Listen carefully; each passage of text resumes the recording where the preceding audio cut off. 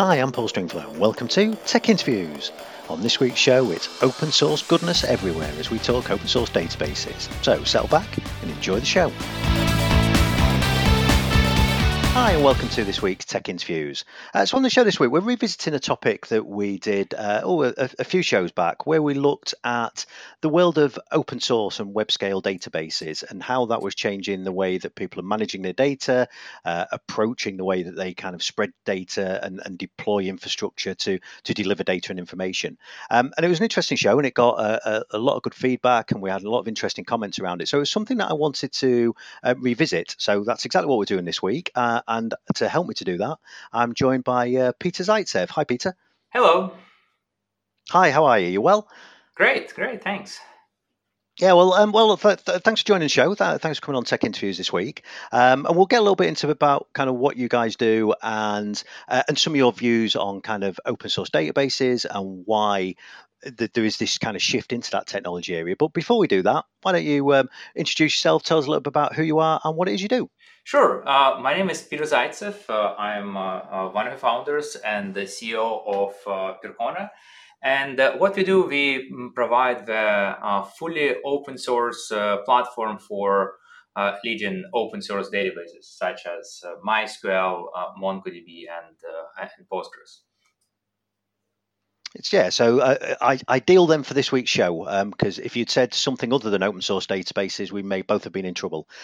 So that's a good start. Let's dive into this topic then. So as I said in the introduction, we got a lot of really interesting feedback from an episode we did earlier in the year, or back end of last year, I think it was, where we looked at kind of web scale and open source and this kind of shift.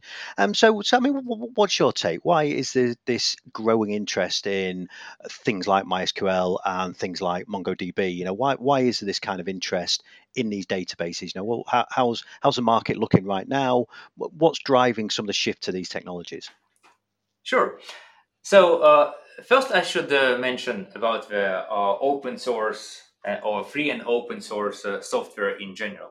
I think there kind of is two very different school of thought, right? If you will, there are certain folks which are focused on freedom and openness, which comes with free and open source software, and this is definitely where the open source origins are. You know, like think about Richard Stallman or Linus Torvalds, right? If you read what have been driven them to create open source software of a movement, right? This is all about the freedom and openness. Now, if you look at the open source in the enterprise space, I think these are not the main moving factors, right? And enterprise adopts open source for much more practical reasons, right, which are driven by convenience and costs, right? And if you look at the open source software, and especially looking at the databases, you'll find first what developers love open source databases. I recently looked at the Stack Overflow's the developer survey, for example, and the only not open source database which made the list of top 10 database developers prefer, right? And that's speaking about developers here, which is important, was a Microsoft SQL Server, right? Things like Oracle or other proprietary databases we have not been even in that top 10. Now, I think another important thing which open source offers for enterprise is this freedom from vendor lock-in, right? Because if you are truly running open source, you have a choice of vendors, and you also have ability or an option to do it yourself in-house, right? And that really puts you in completely different negotiating spots, right, than if you're negotiating with Oracle, right?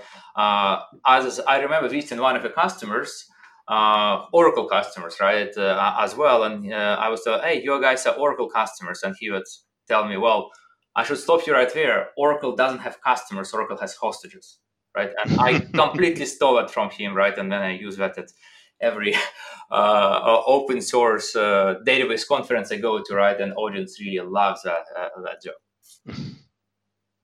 Yeah, and just for anybody from Oracle listening, obviously we don't mean that literally. That is merely a turn of phrase. So yeah, so it's interesting, and actually this idea of freedom from vendor lock-in, I think, is something that it's an interesting conversation at the moment. I think in a lot of enterprises, because I think you're right in terms of people at least like the idea of not having vendor lock-in. But obviously, a big debate we're seeing at the moment is around the move to public cloud. And one of the big concerns for people is, oh, well, if I go down the Azure route and am I locked into Azure? How do I make sure that I can get out again? Or if I go, similar for AWS or GCP or any range of service providers. But then we often find that people then end up almost biting the bullet and saying, do you know what, I'm just going to go down the AWS route. I'm just going to, because commercially or whatever it looks, it's the easiest thing for me to do. And I mean, is that something that you still see? So even though an enterprise might like the idea of convenience and cost reduction, that sometimes the simpler move is, oh, but you know what, I'll just use SQL or I'll just use Oracle. Okay, yes, you're totally right. I think there ease of use, right, and this convenience on one side, and the other interests on another side, right, they are always often in conflict. And like another example I would give you in this case, I think is very interesting, is if you look at a lot of those open source events, right, you'll find a lot of those developers are using Apple laptops, right? And you can ask them, I mean, hey guys, I mean, you are open source dudes, right? Why Apple, right? Probably one of the most locked ecosystems in the world, right, out there. And they'll say, well, you know what? This is because that's much more convenient than running Linux. But you know what? If Apple will, do something what we really don't enjoy, right, in terms of us not being able to support it, I can actually move my development environment to a Linux laptop or something else relatively easily, right? So that's just potential of a vendor move is important, right, out there. If you look at kind of more cloud cloud case, I think these are also apply. And I think we had a lot of a movement to the cloud right now. A lot of that has been driven by this matter of a convenience and even more so speed, right? There you would see their teams which will be tasked with achieving results fast, right? They wouldn't be able to move as quickly within the constraints of corporate IT would move to the cloud and deliver projects, right? Score some win inside the company, right? And that's how the cloud mentality has been growing.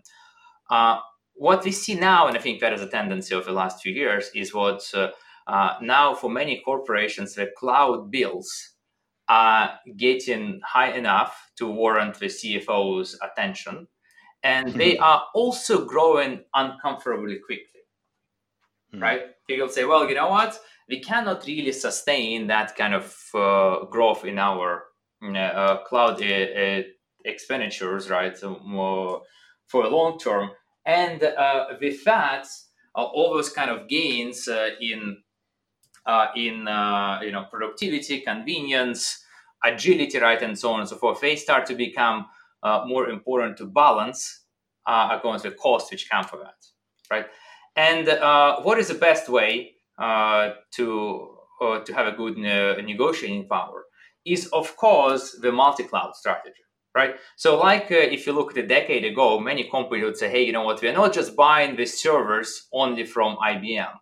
We buy from IBM and HP, for example, right? Or HP and Dell, doesn't matter. So we do at least have two vendors so we can make sure we can shop around and bring the price down. We understand if it's only one vendor and you have no other choice, then it's not going to be as cost effective, right? And with that, we see increasing interest of large companies of looking at multi-cloud or hybrid environments, right, where you would run some things in the public cloud and some for whatever reason in your private data centers. And if you look at that, when you look at the open source database in particular, it's really changed, right? Because you have to choose either you are going this convenient database as a service route, right, and you are using Amazon Aurora or Google Cloud SQL, right, and so on, right? Or and in this case, those solutions are kind of different between those clouds. They're not easily portable, right, from one another. Or you can do it yourself, build that on, compute and storage environments, but then you are using a lot of value and flexibility, right, those clouds provide, right, which is tricky trade-off. Yeah, so because it's interesting, it perhaps wasn't the route I'd expected the conversation to go, and because I'd not really thought about it, but it's a really interesting parallel, isn't it? That is one of the things that you're seeing driving the adoption of these kind of open source databases within the enterprise.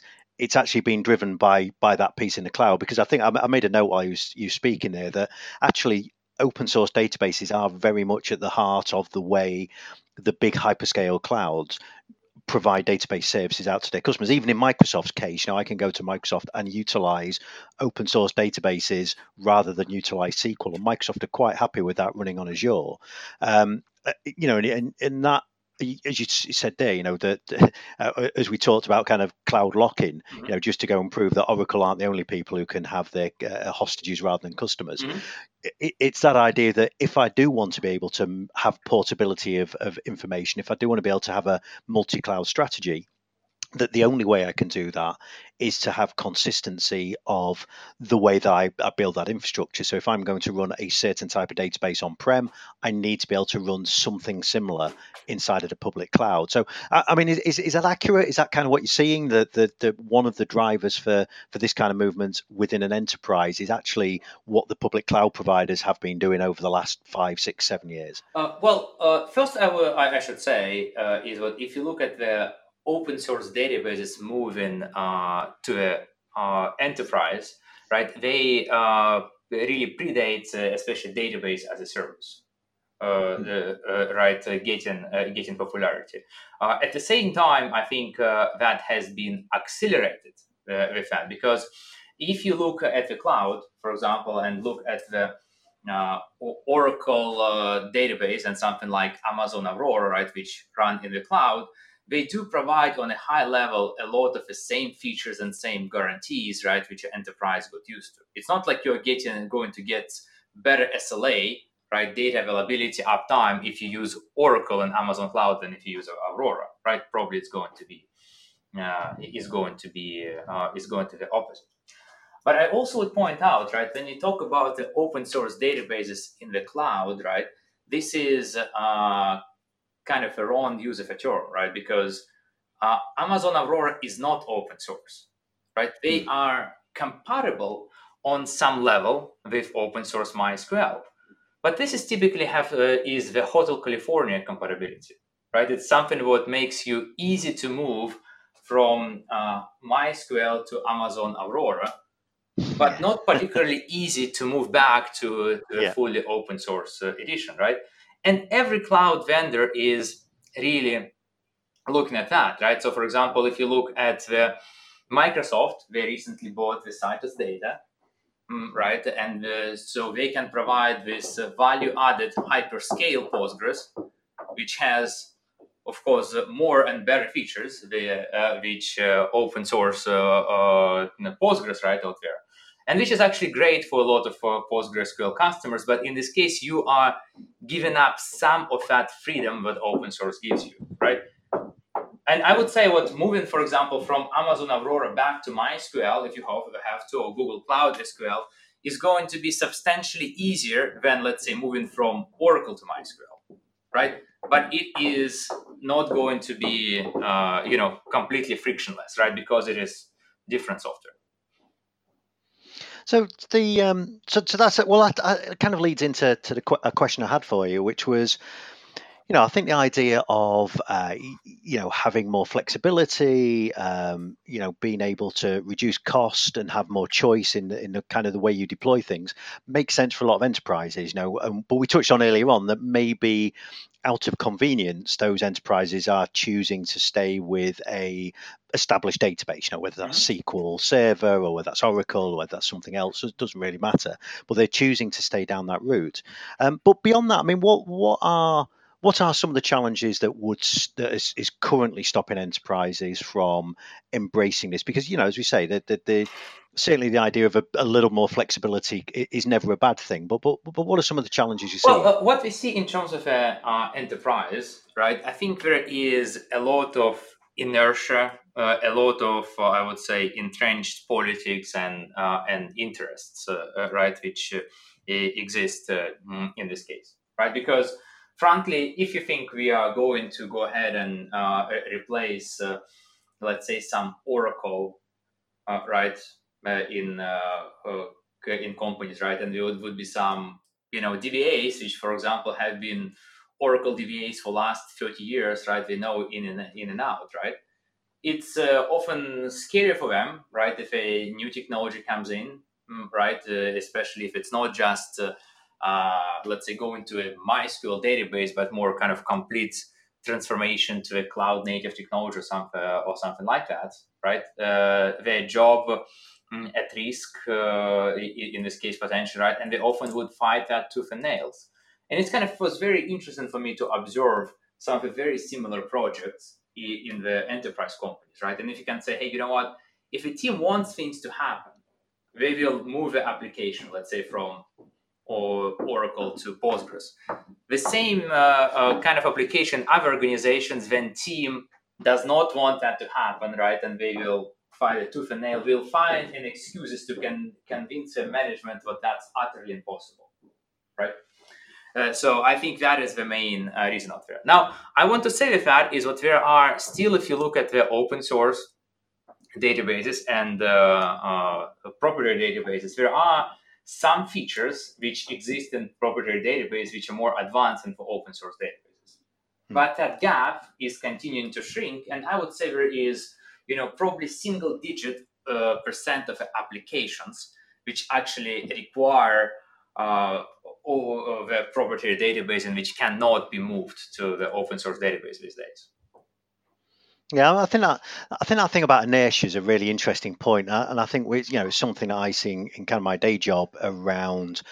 We can have lots of conversations around all kinds of topics, and a big inhibitor in lots of organisations is that idea of inertia. We've always done it this way, or like you said, we've got a 20-year investment in this technology, and I really don't want to change, and that can be, and that can have a huge impact on an organisation if you don't know how to deal with it. So, if I'm listening to this as and I'm a CIO somewhere, and I'm exploring the idea of open source and open source databases, because there may be some other things. It may be scale, it may be quick deployment, it may be just consistency in lots of places, and those kind of things interest me. I mean, what are some of the tips that you could offer that says, well, here's some ways that we can overcome some of those problems? What are some of the things that somebody should be thinking about? Well, so what I have seen is in many cases when this migration comes as a question, right, especially for cost reasons, some people approach that and say, well, you know what, we have this, giant Oracle Power applications, and if you only could move that to the open source database, you can save $10 million a year, right? And that is a big saving, big potential. But the problem is it's hard and hairy, right, to actually make that move. And it's very easy for kind of project to run out of steam before being completed, right? In this case, my suggestion would be first is to start adopting their open source database for new developments, right? And think about this, right? If you look at the new companies which came about, the startups, right, started in the last 5 years, a very, very small fraction of them actually started the new greenfield development on open source, on proprietary databases, right? It's almost never happens, right? So unless you have entrenched interest, right, or some legacy technology which you just adopted and you have commitment to that, the open source database is absolutely obvious choice for this, right? So start doing new developments in your organization of open source databases. The second is look at open source database as a part of your technology stack refresh. So for example, many companies are moving from the Java monolith to, for example, microservices architecture, right? Or serverless, right? Or whatever it is. As you do that, then that is also very good choice to make different choices on the database technology, right? Without making that database technology alone, trying to kind of lift and shift application, right? And the third thing, for your existing applications, which you're not planning to rewrite for a long time, focus first on the easy, simple and easy applications, which may not give you that big buck return first, but which show your organization what that's possible, right? That works. Hey, you know what? Yes, we migrate application. It took us not so much time, and actually it worked. It doesn't go down, right? Because getting that confidence in the organization, that which can then fuel and make possible much larger migration projects. Yeah, and I think I actually think that's a great tip. You know, it's to focus on the stuff that is easy to do is probably the wrong phrase, but I'm going to go with that for now. But is relatively easy to do and can show the value then of this kind of adoption of open source databases. You know, rather than trying to take the company ERP system that currently sits on inside of SAP, sat on top of Oracle, trying to take that and say, oh, that should go and live in MongoDB, and we're going to do this huge shift in the back end.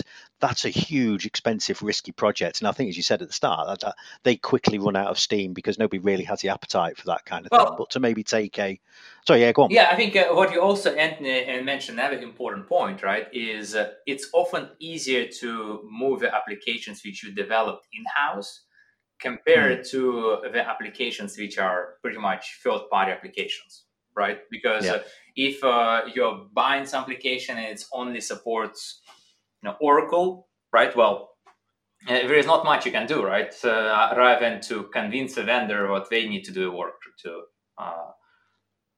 move that. And I think what we have seen that is often becomes the last bastion of a proprietary database in the enterprise, right? Because I think Oracle has done those partnerships really well, right? And a lot of vendors are going to still only run on Oracle, right? Because that's in their best commercial interest, not because it cannot be done in other databases. And I think you are starting to see a shift, aren't you, though, from vendors who have maybe built their applications to use a proprietary database at the back end, whichever one that might be, and are starting now to shift into looking at different database technologies. It's not necessarily just cost. I'm sure that does play a part, but sometimes it is scale. It's the way the database works. It's the ability to, as you touched on before, maybe to containerize a database, and you can do that with maybe an open source database, which you could never do with a SQL. You couldn't, you just can't easily do that kind of shift. And I think we are starting to see that where people are, particularly in the space that I work in a lot of time around data management. Lots of these vendors are now starting their search engines, their indexing engines, and using open source databases where they can be more flexible with how they use it. So I think it's an interesting shift. But look, before we kind of, as we come to the end of our recording time here, there's a couple of things I did want to kind of touch on quickly with you. And one of them is we've talked generically about kind of this area and how it's shifting and what some of the things that stop enterprise adoption, and you could just give some great tips on how to overcome that. But tell us a little bit about what you guys do, because there's a couple of things that you do that caught my attention. But and I'll ask about that in a sec. But give us a little bit of background on what Percona do and how you help businesses in this space. Yeah, sure. So as I mentioned in the start, right, this provide the platform and solutions for the companies looking to embrace open source databases. Namely MySQL, MongoDB, and Postgres. And we provide support managed services as well as professional services such as consulting and training around those technologies. We also provide a lot of software which can help you to run those technologies better. And I think what is unique here for Percona is what our software is truly open source, right? We're not doing open core, shared source, right? Open source eventually, or some other kind of bait and switch open source like models. For example, we have Percona server for MySQL, which is essentially MySQL community, but it is enhanced with majority of the features which you would only find in MySQL Enterprise, which is not open source, right? Such as pluggable authentication or auditing, advanced scalability, or encryption. So that's in a nutshell.